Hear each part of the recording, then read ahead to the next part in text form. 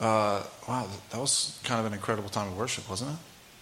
I mean, I was kind of having a moment back there. They're like, "You're on." I was like, "Well, I'm worshiping, so." Man, some of my favorite songs are the most simple. Just the "Here am I, all of me," and it's all for thee. I mean, there's a simplicity to that, but it kind of encaptures everything, right? Wherever I am, just give me Jesus.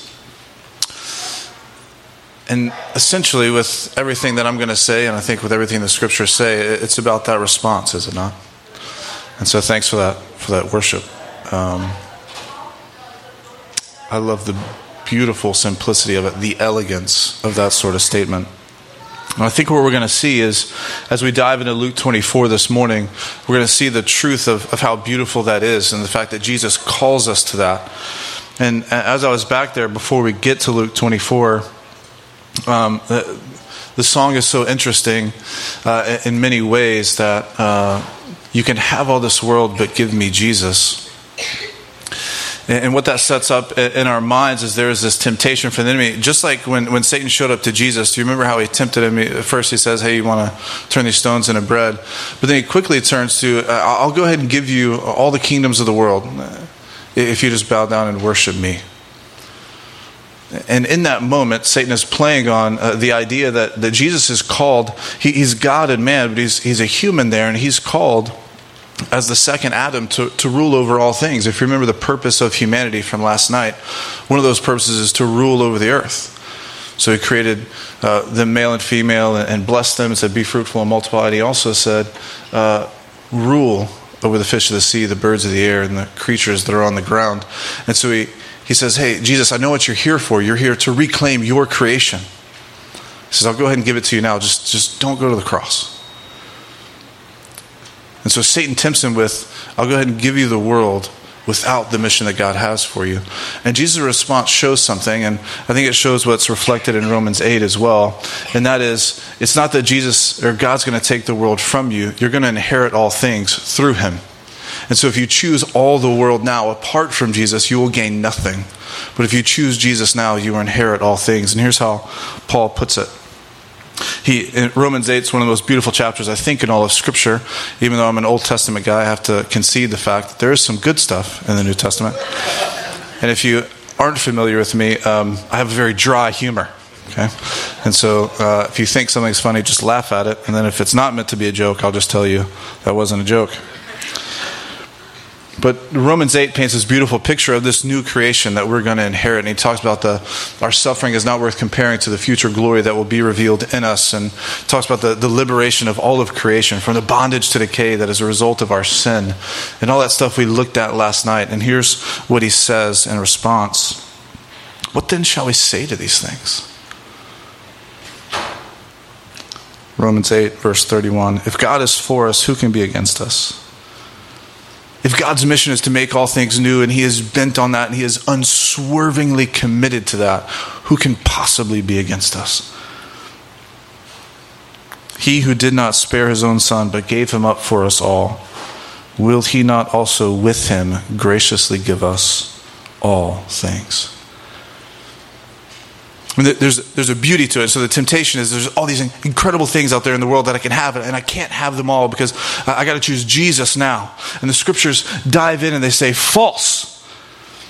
If you choose Jesus now, you inherit all things in the fullness of their glory, without their brokenness, without the decay to sin, that beautiful new creation in Revelation 21 and 22. You gain that through Jesus and only through him. So I sat back there listening to "When I Am at Work." Give me Jesus. And if I'm honest, I'm kind of an emotional guy. I'm a softie. I know I got this hard edge to me maybe, but I'm a softie. I just started to cry. I said, "Man, what if we really captured that? What if we really saw all of life? What if we really saw this idea that when I'm at work doing whatever it is that I'm doing, whether that's accounting or finance, or I'm at home with the kids or whatever it might be, I'm a teacher, I'm a janitor. If I said, this is for Jesus, how would the church transform the world? If we really claim that idea, that God is making all things new, and he's called me to join in that, and everywhere I am is a part of his ministry to make all things new. And I understood that, and I lived that out. And every morning when I rise, I just say, give me Jesus. When I go to work, just give me Jesus. When I'm at school, just give me Jesus. If we really captured that, I don't know what the effect would be in the world. That's up to God. But I know what the effect would be in the church. There would be the fullness of joy and hope in Christ. And I'm willing to bet that that would be compelling to a world that needs joy and hope right now. Well, that wasn't what I planned to say, but like I said, I had a moment. So you can go ahead and turn to Luke 24 now, and we'll see, I think, how this works. How does everything I'm saying, how does it flow within the biblical narrative? I mean, last night we talked about this huge bookends to Scripture, Genesis 1 to 3, Revelation 21 and 22. And it may have been overwhelming for you to think about, I don't know, just all of the Bible all at the same time. And it is, but I hope you clung to something. I hope you saw something new that was there. That God's always been on mission to make all things new, and he's created humanity to join him in that purpose. And now we see that through Jesus, he calls you to that same purpose in Christ. That it is possible to join him. It is possible for all of life to be ministry. And so before we dive into this text, let me pray for us. Father, we are grateful that your word is true, that your promises are true because of who you are. Because just like you spoke in creation, you will speak again a new creation. You speak to us now through your word. You speak to us now through your Son, Jesus Christ. And so as we hear the words of life, we pray that we would cling to them with everything that we have. Because we believe, we ask that you would encourage us to strengthen the belief that if you have not spared your own Son, that surely if we trust in him and trust in you, the God who raised Jesus from the dead, that you will also give us all things. So we ask to cast a vision for us this morning through your word, that all of our lives, each individual life, and then all of the life within our individual lives, everything that we do in the morning and when we go to work and at school and in the evening and when we're asleep and when we're awake and when we're doing whatever we're doing, all of it's a call to ministry to you, because this is your world and you have entrusted it to us, at least a small slice. So we want to understand, God, how do we live for you? How do we join you on mission? So we take a little step in that direction, understanding that this morning. And we ask this in Christ's name. Amen. So turn to Luke 24. We're going to be in verse 13 to start our time. And I want to remind you of what we're doing here.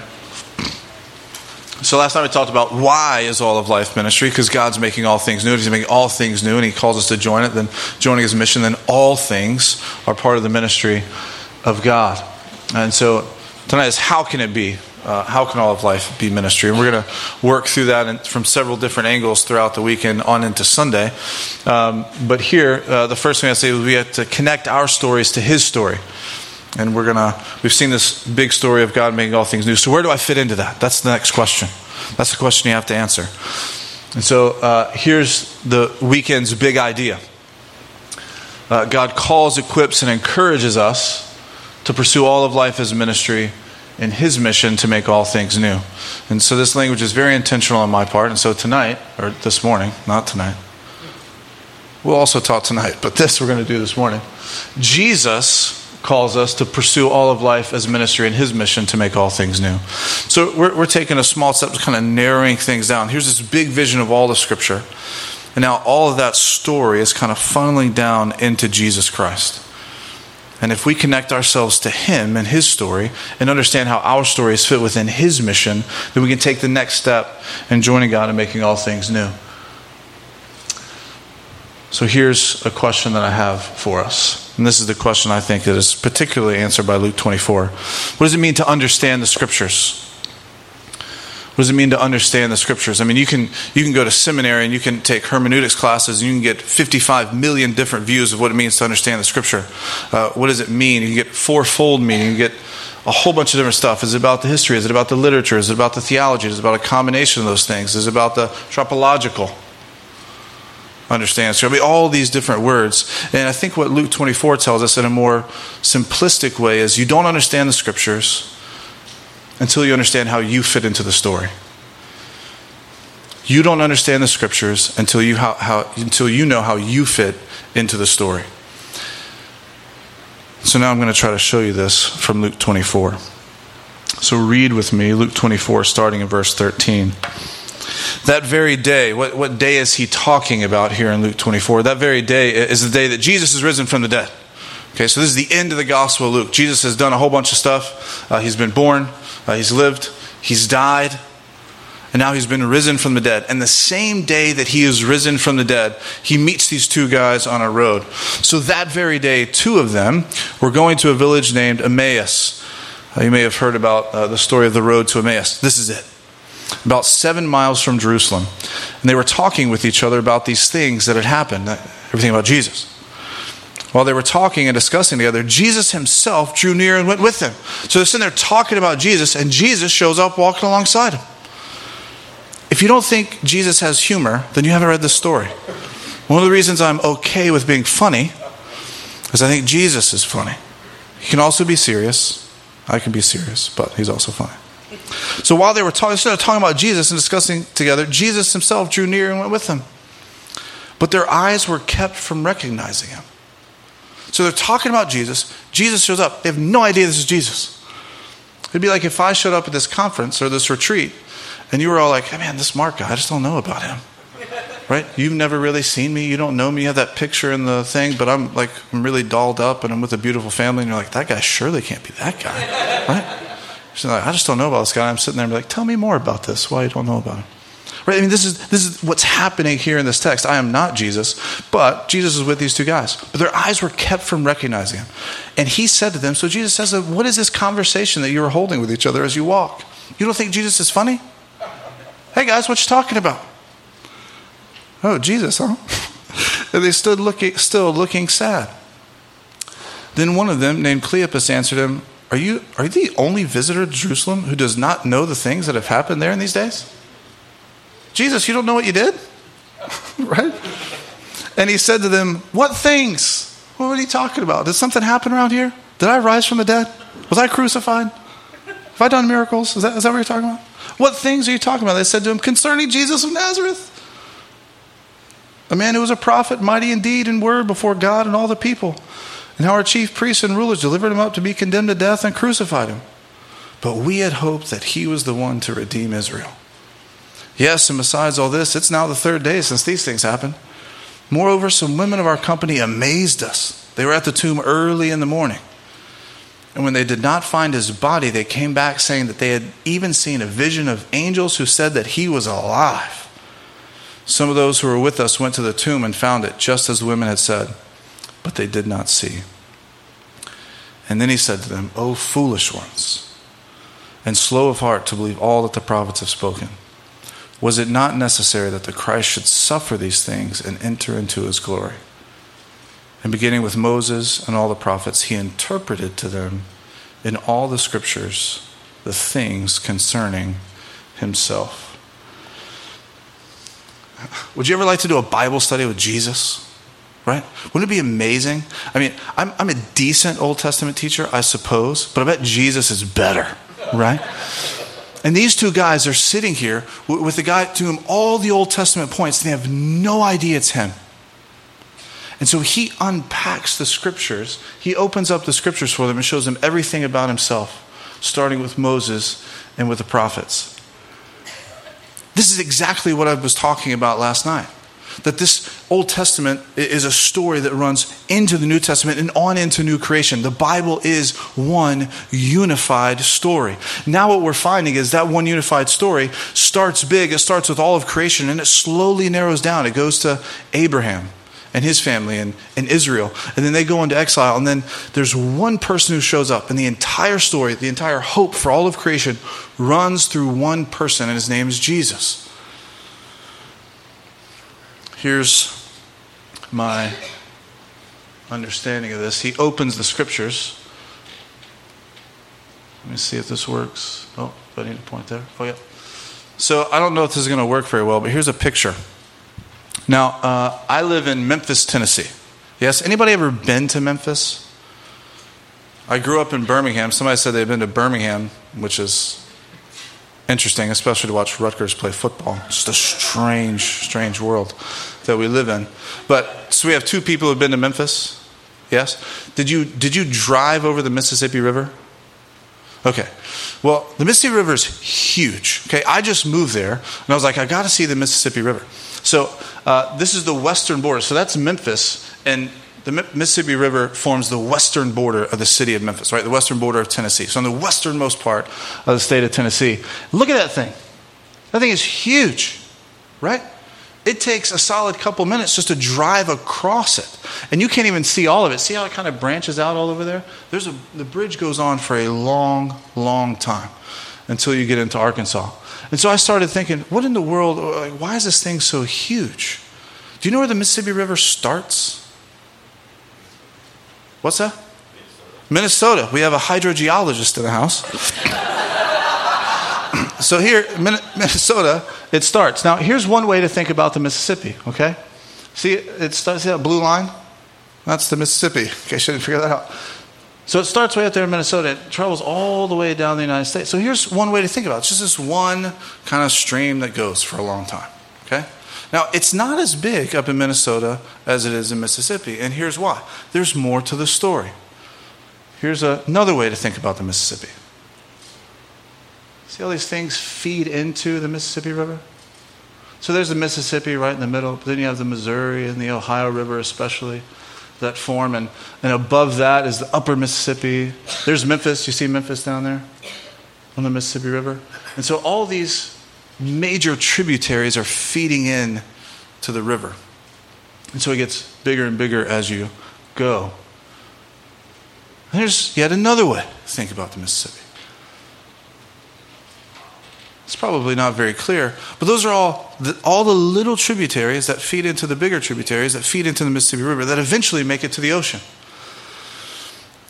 And I was looking at this and I thought, this is the story of creation. This is the story of creation as it funnels into Jesus. There are all these strands. We can think of it as just the Old Testament that runs right through Jesus. We can think of it as some big things, the law, the prophets, and the writings, right? The three groups of Old Testament literature. Kind of those are the tributaries that feed in and they funnel all through Jesus. Or we can think about it, every single strand of the Old Testament at some point connects to who Jesus is and his mission in the world. To where if you're the whatever river over here, like there's the Missouri and the Ohio, and then there's all these, the Atchafalaya or something crazy like that, these small little tributaries over here.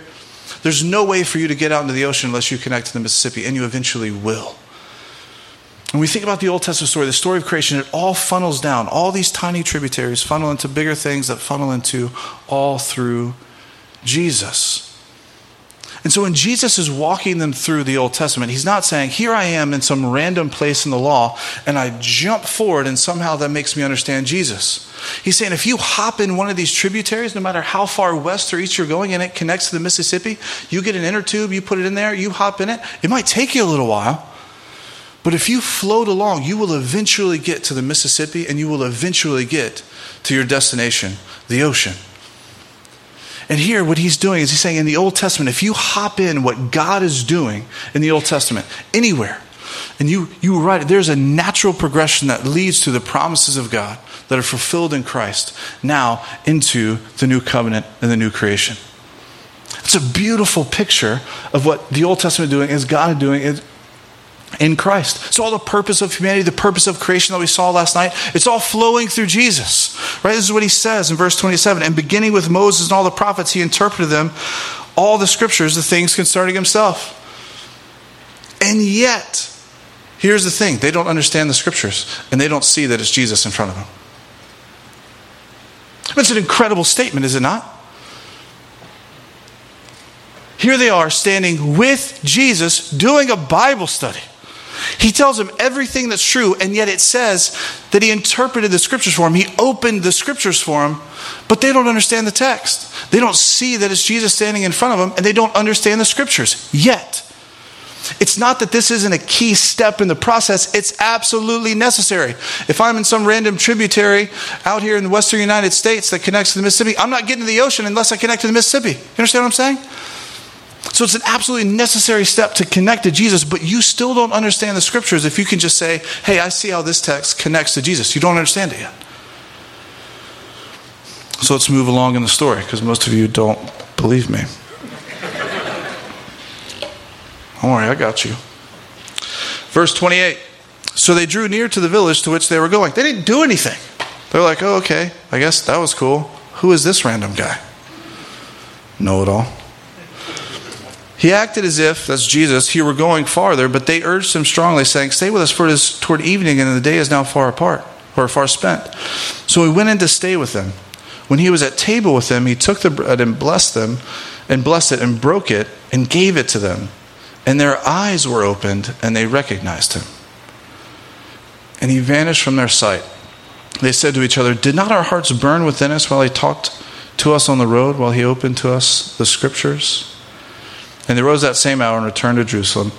And they found the 11, and those who were with them gathered together, saying, the Lord has risen indeed, and has appeared to Simon. Then they told what had happened on the road, and how he was known to them in the breaking of the bread. Now, why did they recognize him in the breaking of the bread, but they didn't recognize him in the scriptures? Jesus, on the night that he was betrayed, he took the bread and he broke it, and he gave thanks. And they understood then, there was something about what God is doing in the picture that was happening. They're like, he's doing this again, and his broken body has now been restored in the resurrection. And their eyes are open, and they see Jesus before him. And yet, they still don't understand the scriptures. This is an incredible statement that I am making, and you don't believe me right now. And that's fine, because we're going to keep going, we're going to see it. You can understand the scriptures and that they all point to Jesus. You can even say, hey, there's Jesus at work over there, and you do not understand the scriptures. And here's my point, and I think we're going to see it at Luke. Because you do not understand the scriptures until you have connected your story to his story. It is not enough to come here at this retreat and say, I can repeat everything that Mark said that's worth repeating. So a couple sentences. I can repeat it all. And I can say, look how Genesis connects to Revelation. I can see how it all funnels through Jesus. And if you go out and live in the world and you do not connect your story to that story, you have not understood the story of Scripture. You have not understood God's call on your life. You have not understood God's mission in the world. And it is this realization that drove me to start an organization, to leave the ministry I was with and start an organization to cause people to try to see this thing. Because here's what I realized. I'd been teaching the Bible for a long time and completely missed its purpose. I had people coming to me and say, Mark, what you're saying is kind of cool, I guess. I understand the Bible better, but I have no idea how that changes my life. And I was like, well, is that really a problem? I don't know. It's not how I was trained to teach the Bible. I tell you what it means, you kind of run with it. And then so I dove into Scripture and I'm looking at this text. I'm like, but don't I just point to Jesus? Don't I show them who he is and they see him, then hopefully something happens? No. I got to help people connect it to their life. So here's the thing, and I'm going to say it again. You can understand that all of Scripture runs through Jesus. You can understand it all. Every single text, how it points, and you can put it all together. You can even see where Jesus is at work. And yet you have not understood the Scriptures until you connect yourself to that story. And here's my proof. Luke chapter 24, starting in verse 36. Oh, wait, I have a slide, I think. Yeah, look, see? He opens the Scriptures. And then he opens their eyes. As they were talking about these things, Jesus himself stood among them. Jesus appears again. This guy's wild. And said to them, peace to you. But they were startled and frightened and thought they saw a spirit. I mean, pretty incredibly, right? Especially for these two that just saw Jesus. They were just walking with him. And then they understood the Scriptures now, or they don't understand the Scriptures yet, but they know how the story works. And then they see Jesus and they're like, hey, he's risen. That's amazing. He shows up again. And they're like, is that a spirit? No, it's Jesus, man. He was just walking with you. He was just hanging out with you. Why don't you understand? Because they haven't connected themselves to him, I think. Also, I think if Jesus appeared right here, or if I suddenly appeared and he was like, peace to you, you'd be like, whoa, who is that guy? Right? It's a little frightening. But I think also maybe they should have recognized him. But they were startled and frightened and thought they saw a spirit. And he said to them, why are you troubled? And why do doubts arise in your ears? Isn't that amazing? What I want you to see partly in this text is everything that I'm trying to say about understanding the scriptures. But I also want you to see this. That it took me a long time in training to get to the point where I'm at. And maybe I'm still wrong, and that's okay. But Jesus is patient with these people. If you forget, he's already spent several years doing ministry with them. He told them while he was alive all these Old Testament texts that pointed to him and what was going to happen, and it happened. Then he appears with a couple of guys who know him pretty well on the road to Emmaus, and they don't recognize him. They don't understand the scriptures. He actually reveals himself to them, opens their eyes to see him through the breaking of the bread. He appears to them again shortly thereafter, and they still don't see who he is. And what I want you to see in Jesus' response is his kindness and his patience toward his people. He doesn't get angry with them. He just walks them through the story again. But something new appears. Why do doubts rise among you? See my hands and my feet, that it is I myself. Touch me and see, for a spirit does not have flesh and bones as you see that I have. See the scars on my body. And when he had said this, he showed them his hands and his feet. And while they still disbelieved for joy and were marveling, he said to them, have you anything here to eat? They gave him a piece of broiled fish, and he took it and ate it before them. Further showing that he was really present, not a spirit. He was feasting with them. Then he said to them, verse 44, these are my words that I spoke to you while I was still with you, that everything written about me in the law of Moses and the prophets and the Psalms, first thing that's new, just to make note of, is the law and the prophets, Moses and the prophets before. Now he's added the Psalms, which I think is representative of all the writings in the Old Testament, that chunk of scripture. And the Psalms must be fulfilled. Look at verse 45. Then he opened their minds to understand the scriptures. It's at this point that Jesus opens their mind to understand the scriptures. You can know the whole story leads to Jesus. You can see him at work and not understand the scriptures. But now he opens their mind to understand the scriptures, and I want you to see what's different about what he says. Then he opened their minds to understand the scriptures and said to them, thus it is written that the Christ should suffer on the third day and rise from the dead. Jesus has said this many times in the Gospels. Many times. But now he adds something. And that repentance and forgiveness of sins should be proclaimed in his name to all nations, beginning from Jerusalem. You are witnesses of these things, and behold, I am sending the promise of my Father upon you. But stay in the city until you are clothed with power from on high. What is different about this thing that Jesus says? The thing that's different is he has opened the scriptures to them. He has opened their eyes to see them. But now what he does is he says, now here's what your response is to my story. And their response for the disciples here in the story is that they should preach that repentance and forgiveness of sins should be proclaimed in his name to all nations, beginning from Jerusalem. Now they understand the scriptures. It's not this distant story. It is something that they are directly connected to. Because of the mission of Jesus, they now have a ministry from him, and understanding of the scriptures now takes place. And so that's why I say to you, you can understand all that you want to about what the Bible says about it being a story and connecting it to Jesus. And you can even see him at work in other people. But unless you know how it connects to your life, how your ministry and all of life connects to Jesus' mission, then you have not yet understood the scriptures. This was a convicting moment for me as a teacher of the scriptures. And here's what I want you to see too. Go over to Acts. So what do they do? What do they do in the book of Acts? Acts 1. Verse 8, they're in Jerusalem.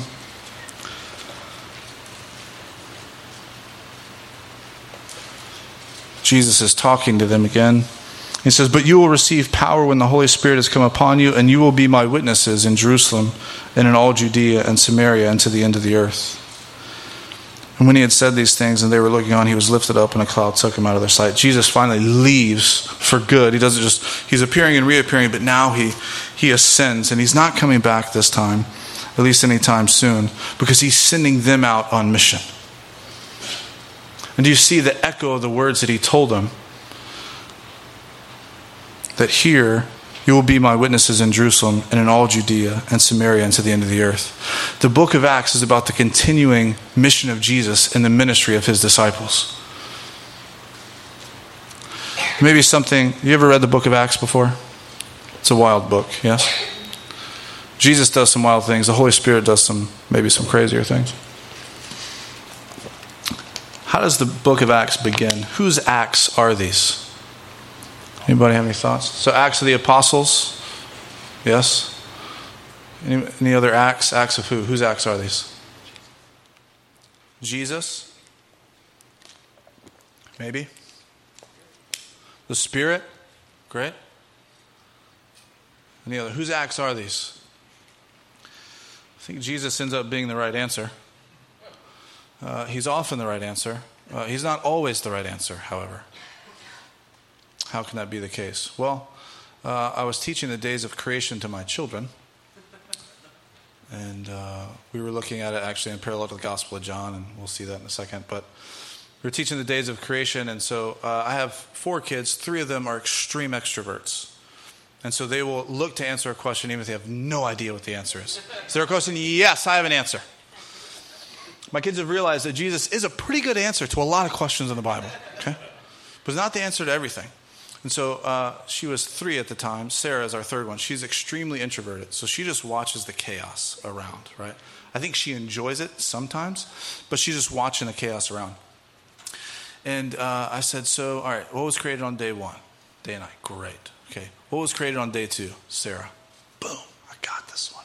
I got it. All right, Sarah, what was created on day 2? Jesus.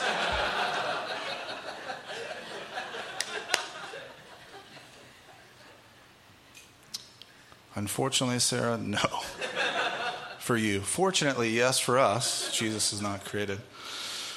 So he's not the answer to every question in the Bible, but he is a good answer to most of them. So how is this the acts of Jesus in Acts 1, verse 1? In the first book, O Theophilus, I have dealt with all that Jesus began to do and to teach. Luke wrote the Gospel of Luke. He also wrote Acts. And here he begins this second book, his 2-volume work on Jesus. And there's the work of Jesus in his earthly ministry, in his life, and his death, and his resurrection. But when he ascends, his work does not cease. It continues. And so Luke is saying here, I wrote to you that all that Jesus began to do and to teach, and now Jesus is going to continue to work through the book of Acts. And so there's a book by Alan Thompson. It's called The Acts of the Risen Lord Jesus. And I think that's almost right. I'm going to go one more on him and say it's the acts of the risen and ascended Lord Jesus. Because he did some things while he was risen, but now he's ascended. And this is the continuing work. And yet, what you see is Jesus working through his people. And so the mission that he gave them at the end of Luke, he now gives them again at the beginning of Acts. And he says, I'm going to be with you. These are my continuing works that are happening through you. And so I don't think that they understand the scriptures, and neither do we unless we connect our ministry with his mission. And that's what this weekend is all about. And so here's what this looks like. If we were to bring this map back up. Oh, I need to point it over there. You look at this really blurry one. I like this one. If we were to flip this upside down, these are tributaries, but there's also distributaries that rivers have. Now this one happens that most of it just kind of flows out into the ocean. But there are rivers that they kind of go and then they spread out and they branch out into a lot of different places. You're a distributary of the mission of Jesus. So if you were to flip this thing upside down, everything that flows into Jesus now flows out to his people. And so the question is, how do you connect with the promises of God? How does the purpose of humanity to rule over the earth? How does the purpose of humanity to be fruitful and multiply? How does the purpose of humanity to work the ground? How does that flow through Jesus and into you? What does that look like in your life? And so when we talk about all of life as ministry, that's what we're asking. How does the river that flows through Jesus now flow into his people? And that's what we're going to do in the workshop this afternoon. We're going to talk about that. We're going to talk about the specifics of your life. And you're going to write them down. We're going to say, how in the world does this connect to the mission of God and the mission of Jesus and his people now? the book of Acts is very intentional about showing how the disciples fulfill this. I have this big chart. You know I like charts. I have this big chart, but it ends up confusing people more than it helps them because there's too much detail to it. So I just want to point out a couple of things in the book of Acts. And maybe you know about them, but I want to show you how they continue the mission of Jesus. Here's what this big chart shows. This big chart shows that the way that Luke has written the Gospel of Luke in the book of Acts is that whenever Jesus is healing in the book of Luke, the disciples are healing in Acts, and almost in the exact same order. When Jesus preaches and then talks about the scriptures being fulfilled, so are the disciples, almost in the exact same order in the Gospel of Luke as it is in the book of Acts. Why would he write it that way? Because he's trying to show that the mission of Jesus continues in the ministry of disciples. They look like him. They're flowing from the same river, the mission of God that only flows through him. And there are a couple of instances that are so clear that you cannot miss them. Does anybody know who Stephen the martyr is in Acts 7? Yes. What is that story about? Somebody tell me about Acts 7.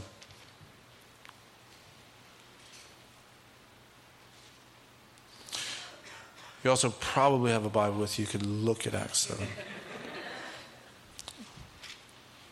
I like to tell my students that it's not written on my forehead, but it is written on your text. Unfortunately, it's written in my heart, but we can't open that up. What does Stephen do?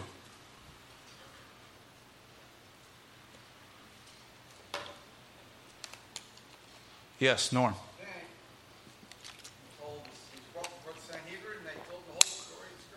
Yeah, he tells them the story of the scriptures, right? This is what Peter does at Pentecost too. Like, hey, here's how you know that Jesus is real. I'm going to connect him to the Old Testament story. So he does it for them, and they see it, but a lot of them don't believe. Some of them do, some of them don't, right?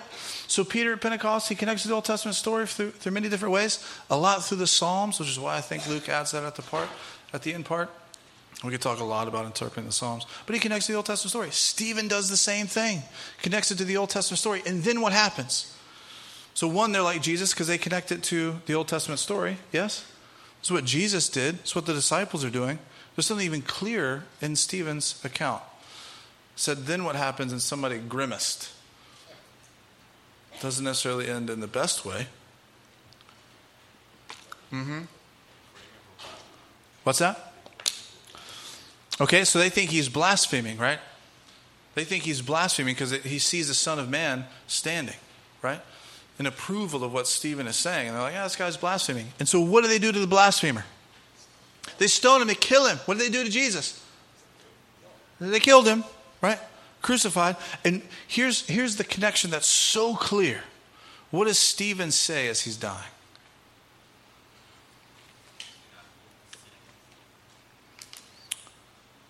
Yeah, what verse are you looking at?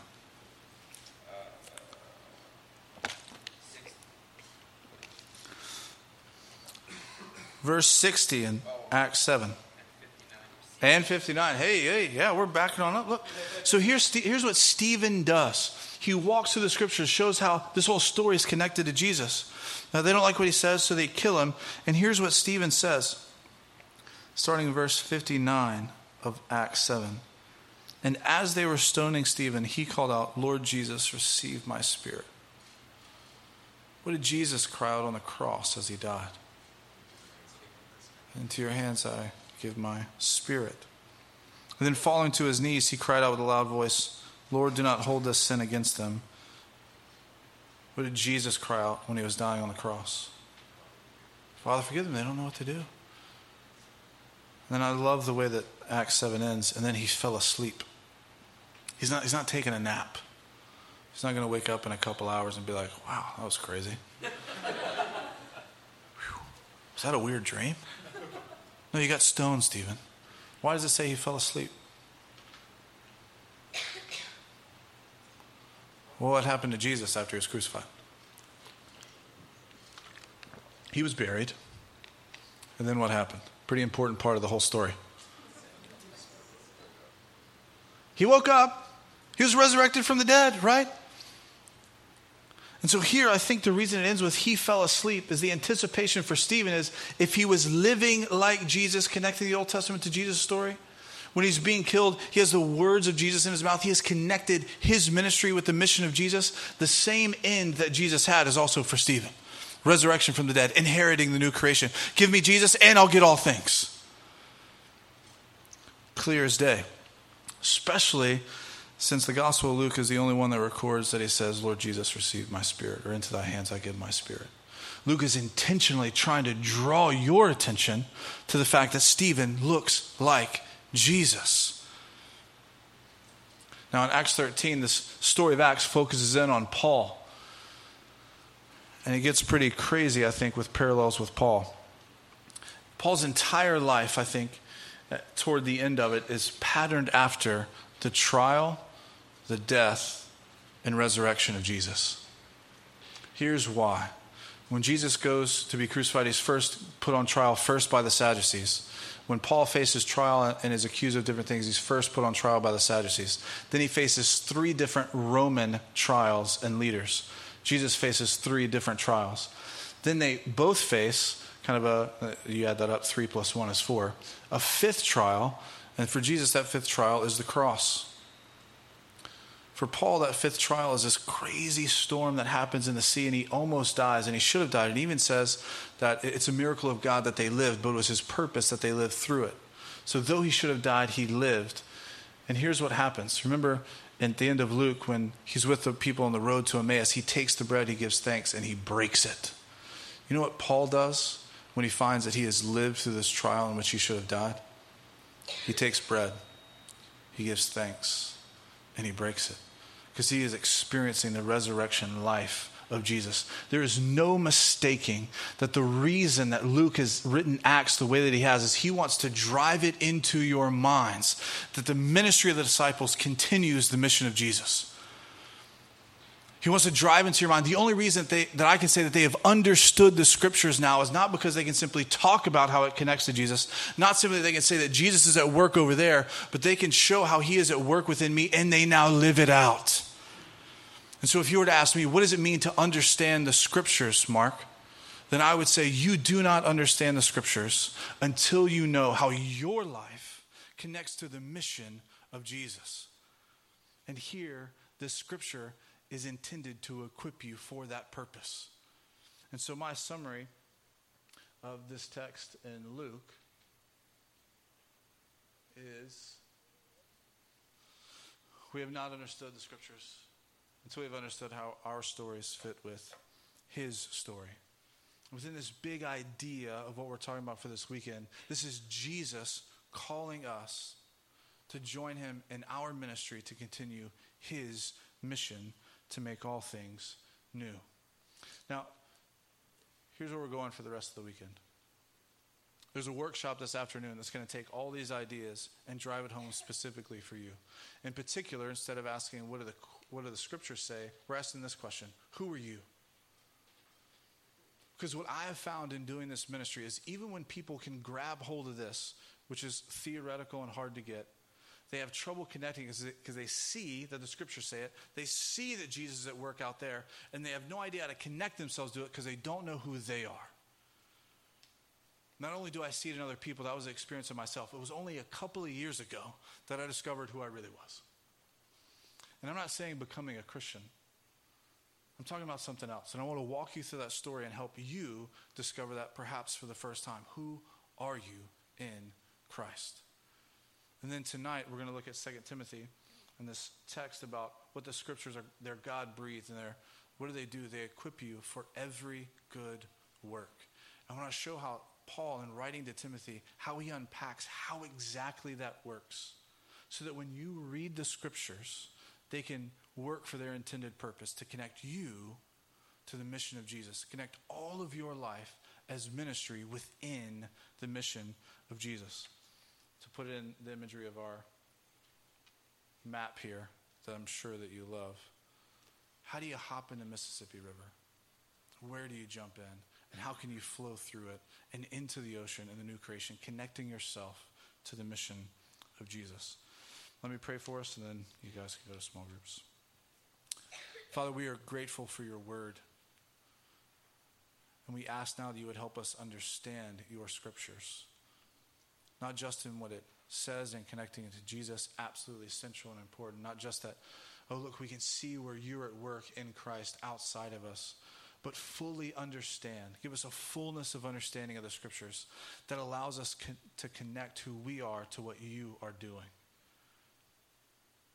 Just like Jesus told his disciples, we ask that you would speak to us now as we go to our small groups and try to unpack some of these things. As we do a workshop later this afternoon to try to discover who we are and connect that to your mission. And as we look at your word again tonight, we pray that you would be at work. Because we do know that we can't do any of this on our own. And we need you for it. And Father, when we are struggling with this and we don't know what else to do or say, and we're trying to see how all this connects, and we're praying to you and asking for you to do it, I pray that we would fall back on the simplicity of some of the songs that we sang as prayers to you. Just give me Jesus. Father, I don't know what else to say right now except, here I am, all of me.